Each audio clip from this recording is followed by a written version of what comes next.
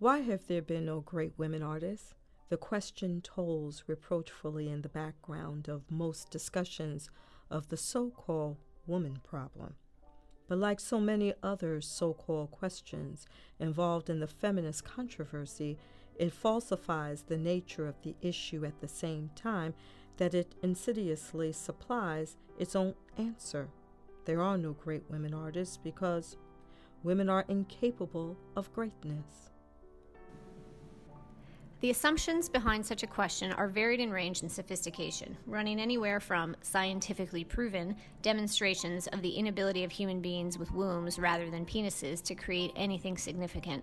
to relatively open-minded wonderment that women, despite so many years of near equality, and after all, a lot of men have their disadvantages too, have still not achieved anything of exceptional significance in the visual arts. The feminist's first reaction is to swallow the bait, hook, line, and sinker, and to attempt to answer the question as it is put,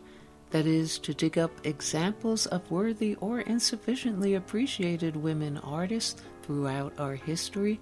to rehabilitate rather modest, if not interesting and productive careers,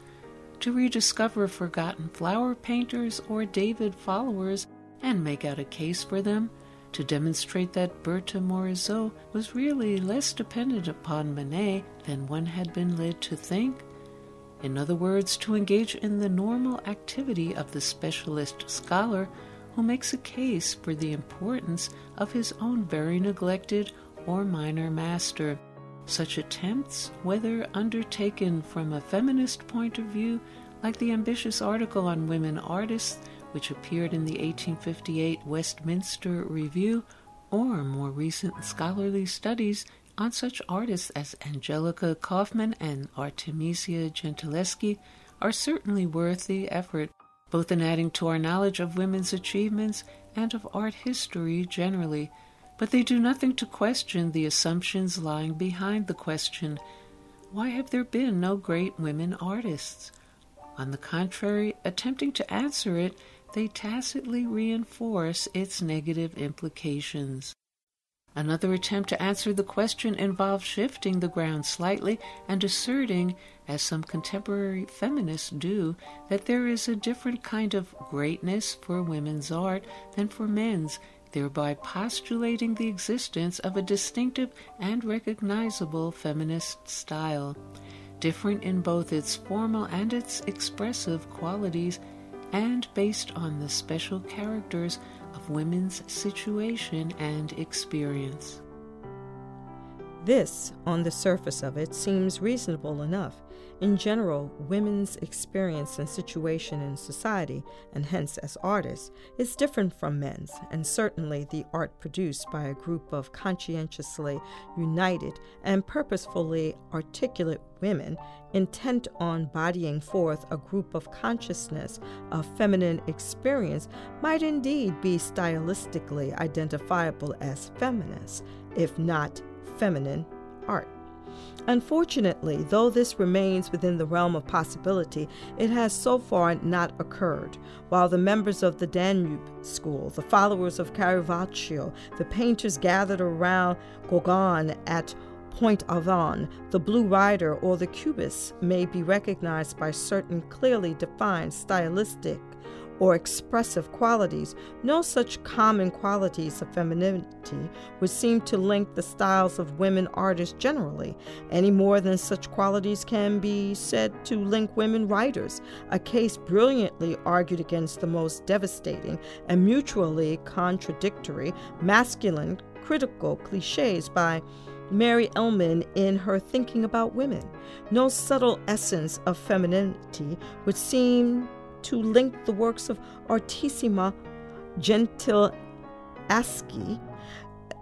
Elizabeth Louise V.J. Lebrun, Angelica Kauffman, Rosa Bonheur, Berthe Morisot, Suzanne Valadon, Kate Colwitt,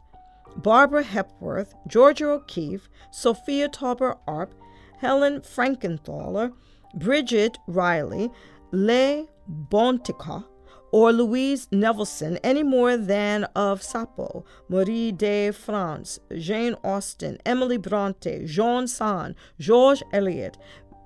Virginia Woolf, Gertrude Stein, Anais Nin, Emily Dickinson, Sylvia Plath, and Suzanne Sontag. In every instance, women artists and writers would seem to be closer to other artists and writers of their own period and outlook than they are to each other. Women artists are more inward-looking, more delicate and nuanced in their treatment of their medium, it may be asserted. But which of the women artists cited above is more inward-turning than Redon, more subtle and nuanced in the handling of pigment than Corot? Is Fragonard more or less feminine than Mademoiselle Elizabeth Vigée Lebrun, or is it not more a question of the whole Rococo style of 18th century France being feminine if judged in terms of a binary scale of masculinity versus femininity? Certainly, if daintiness, delicacy, and precociousness are to be counted as earmarks of a feminine style, there is nothing fragile about Rosa Bonheur's horse fair, nor dainty and introverted about Helen Frankenthaler's giant canvases. If women have turned to scenes of domestic life or of children, so did Jean Steen, Chardin, and the Impressionist Renoir and Monet, as well as Morisot and Cassatt. In any case, the mere choice of a certain realm of subject matter or the restriction to certain subjects is not to be equated with a style, much less with some sort of quintessentially feminine style. The problem lies not so much with some feminist concept of what femininity is, but rather with their misconception shared with the public at large of what art is, with the naive idea that art is the direct personal expression of individual emotional experience, a translation of personal life into visual terms. Art is almost never that. Great art never is. The making of art involves a self-consistent language of form, more or less dependent upon or free from given temporally defined conventions, schemata, or systems of notation which have to be learned or worked out either through teaching, apprenticeship, or a long period of individual experimentation. The language of art is, more materially, embodied in paint and line on canvas or paper, in stone or clay or plastic or metal. It is neither a sob story nor a confidential whisper. The fact of the matter is that there have been no supremely great women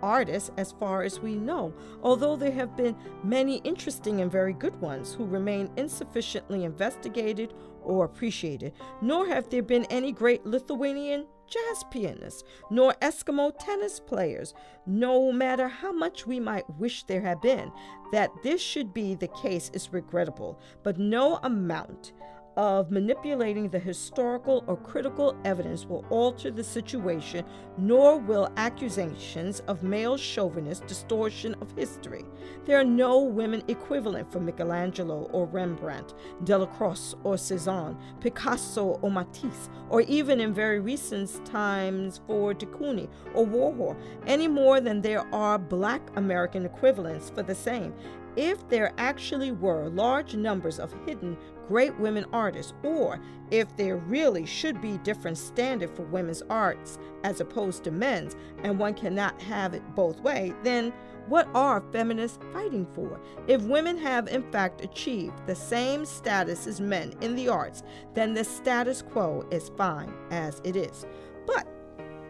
in actuality, as we all know, things as they are and as they have been in the arts, as in 100 other areas, are stultifying, oppressive, and discouraging to all those women among them who did not have the good fortune to be born white, preferably middle class, and above all male. The fault lies not in our stars, our hormones, our menstrual cycles, or our empty internal spaces, but in our institutions and our education. Education understood to include everything that happens to us from the moment we enter this world of meaningful symbols, signs, and signals. The miracle is, in fact, that given the overwhelming odds against women or blacks, that so many of both have managed to achieve so much sheer excellence in those bailiwicks of white, masculine pejorative like science, politics, or the arts.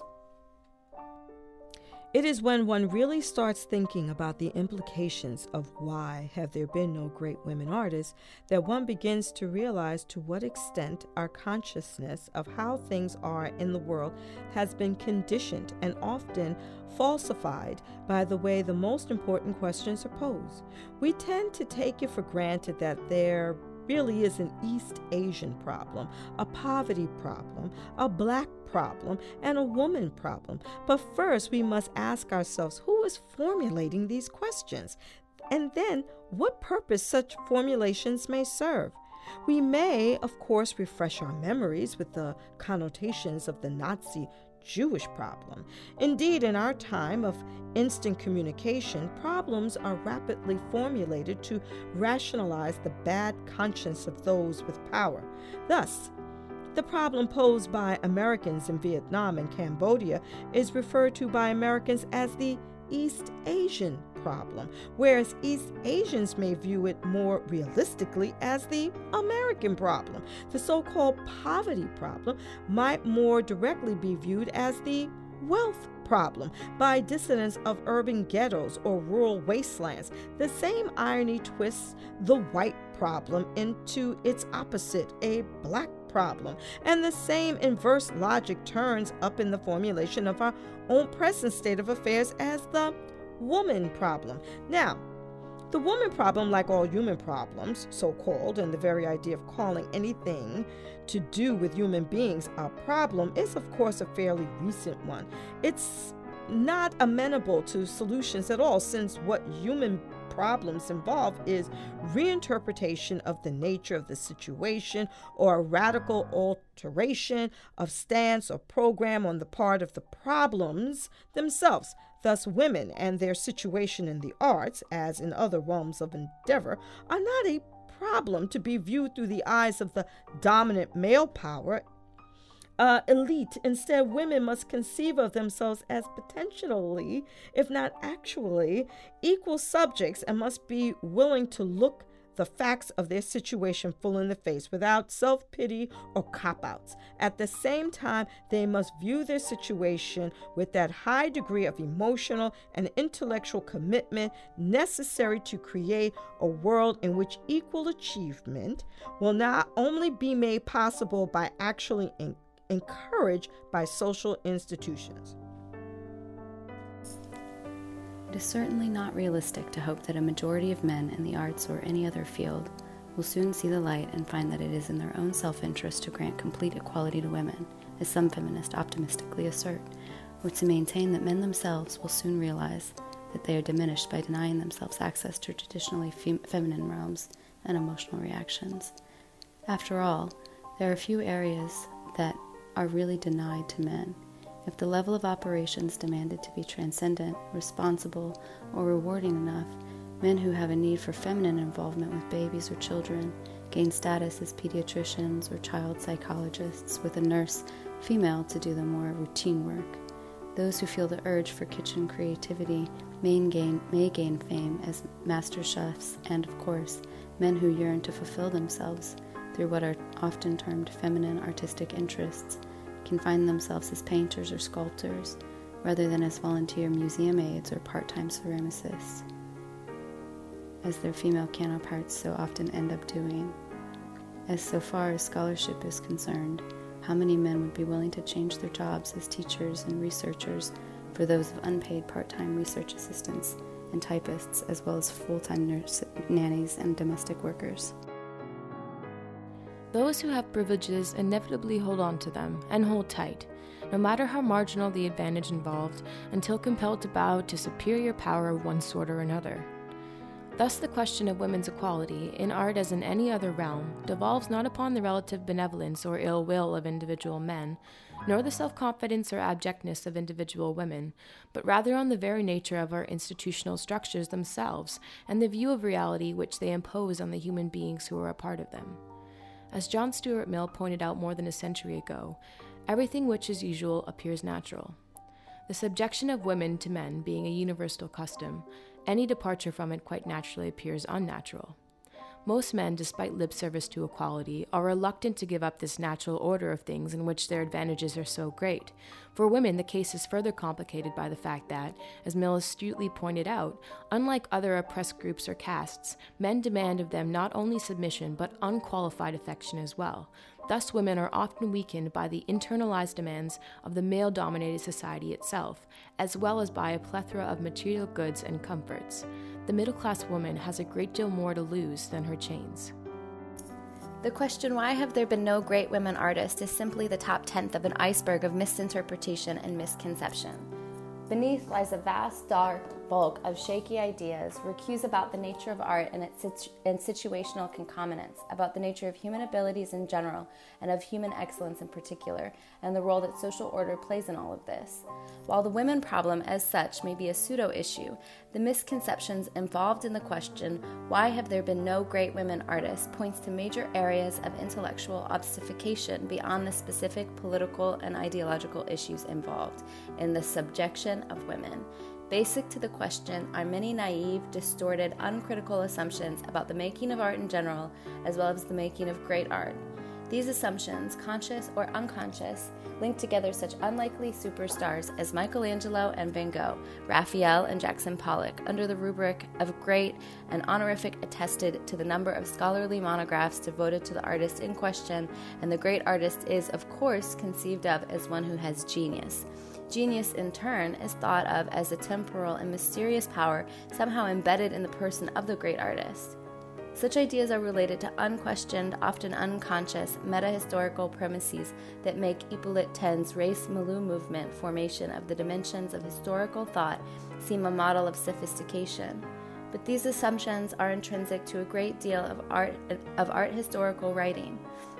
It is no accident that the crucial study of the conditions generally productive of great art has so rarely been investigated, or that attempts to investigate such general problems have, until fairly recently, been dismissed as unscholarly, too broad, or the provenance of some other discipline like sociology. To encourage a dispassionate, impersonal, sociological, and institutional-oriented approach would reveal the entire romantic, elitist, individual-glorifying, and monograph-producing substructure upon which the profession of art history is based, and which has only recently been called into question by a group of younger dissidents. Underlying the question about women as artists, then we find the myth of the great artist subject of 100 monographs unique, godlike bearing within his person since birth a mysterious essence, rather like the golden nugget in Mrs. Grass's chicken soup, called genius or talent, which, like murder, must always out, no matter how unlikely or unpromising the circumstances. As is so often the case, such stories, which probably have some truth in them, tend both to reflect and perpetuate the attitudes they subsume. Even when based on fact, these myths about the early manifestations of genius are misleading. It is no doubt true, for example, that the young Picasso passed all the examinations for entrance to the Barcelona and later to the Madrid Academy of Art at the age of 15 in but a single day, a feat of such difficulty that most candidates required a month of preparation. But one would like to find out more about similar precocious qualifiers for art academies who then went on to achieve nothing but mediocrity or failure, in whom, of course, art historians are uninterested, or to study in greater detail the role played by Picasso's art professor father in the pictorial precocity of his son. What if Picasso had been born a girl? Would Senor Ruiz have paid as much attention or stimulated as much ambition for achievement in a little Pablita? What is stressed in all these stories is the apparently miraculous, non-determined, and asocial nature of artistic achievements. This semi-religious conception of the artist's role is elevated to hagiography in the 19th century, when art historians, critics, and not least some of the artists themselves, tended to elevate the making of art into a substitute religion. the last bulwark of higher values in a materialistic world. The artist, in the 19th century saint's legend, struggles against the most determined parental and social opposition, suffering the slings and arrows of social opprobrium like any Christian martyr, and ultimately succeeds against all odds generally. Alas, after his death, becomes from deep within himself radiates that mysterious, holy effulgence, genius.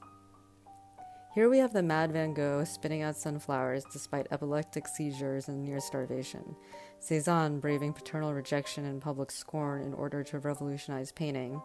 Gauguin throwing away respectability and financial security with a single existential gesture to pursue his calling in the tropics, or Toulouse-Lautrec, dwarfed, crippled, and alcoholic, sacrificing his aristocratic birthright in favor of the squalid surroundings that provided him with inspiration. Now, no serious contemporary art historian takes such obvious fairy tales at their face value. Yet it is this sort of mythology about artistic achievement and its concomitants which forms the unconscious or unquestioned assumptions of scholars, no matter how many crumbs are thrown to social influences, ideas of the times, economic crises, and so on. Behind the most sophisticated investigations of great artists, more specifically the art historical monograph, which accepts the notion of the great artist as primary, and the social and institutional structures within which he lived and worked as mere secondary influences or background, lurks the golden nugget theory of genius and the free enterprise conception of individual achievement. On this basis, women's lack of major achievement in art may be formulated as a syllogism. If women had the golden nugget of artistic genius, then it would reveal itself. But it has never revealed itself, OED. Women do not have the golden nugget theory of artistic genius. If Giotto, the obscure shepherd boy, and Van Gogh with his fits could make it, why not women? As far as the relationship of artistic occupation and social class is concerned, an interesting paradigm for the question, why have there been no great women artists, might well be provided by trying to answer the question, why have there been no great artists from the aristocracy? One can scarcely think before anti-traditional 19th century at least of any artist who sprang from the ranks of any more elevated class than the upper bourgeois, even in the 19th century. Degas came from the lower nobility, more like the haute bourgeois, in fact, and only Toulouse-Lautrec metamorphosized into the ranks of the marginal but accidental deformity, could be said to have come from the loftier reaches of the upper classes, while the aristocracy has always provided the lion's share of the patronage and the audience for art, as, indeed, the aristocracy of wealth does even in our more democratic days. It has contributed little beyond amateurish efforts to the creation of art itself, despite the fact that the aristocrats, like many women, have had more than their share of educational advantages, plenty of leisure, and indeed, like women, were often encouraged to dabble in the arts and even develop into respectable amateurs, like Napoleon III's cousin, the Princess Mathilde, who exhibited at the official salons, or Queen Victoria, who with Prince Albert studied art with no less a figure than Landseer himself. Could it be that the golden nugget genius is missing from the aristocratic makeup in the same way that it is from the feminine psyche? Or rather, is it not that the kinds of demands and expectations placed before both aristocrats and women, the amount of time necessarily devoted to social functions, the very kinds of activities demanded, simply made total devotion to professional art production out of the question, indeed unthinkable both for upper-class males and for women generally, than its being a question of genius and talent. The question, why have there been no great women artists, has led us to the conclusion so far that art is not a free, autonomous activity of a super-endowed individual influenced by previous artists and, more vaguely and superficially, by social forces, but rather that the total situation of art making, both in terms of the development of the art maker and in the nature and quality of the work of art itself, occur in a social situation are integral elements of this social structure and are mediated and determined by specific and definable social institutions, be they art academies, systems of patronage, mythologies of the divine creator, artist as he-man, or social outcast. The question, why have there been no great women artists, has led us to the conclusion so far that art is not a free, autonomous activity of a super-endowed individual, influenced by previous artists and, more vaguely and superficially, by social forces, but rather than the total situation of art making, both in terms of the development of the art maker and in the nature and quality of the work of art itself, occur in a social situation, are integral elements of this social structure, and are mediated and determined by specific and definable social institutions, be they art academies, systems of patronage, mythologies of the divine creator, artists as he-man, or social outcast. This is Savannah Bailey McLean, host-producer for the radio show State of the Arts NYC, and we wish to thank all of the women artists, curators, and performers who participated in our reading of Why Have There Been No Great Women Artists. We wish to thank the following: Ann Lewis, Prairie Miller, Michelle Preed, Kathleen Reckley, Queen Esther, Lisa Dent, Alexandra Mondolfe. We wish to thank Brittany Clark, Pamela Jean Tinnen, and we'd like to also thank Lumi Tan. Thank you all for participating in our special reading.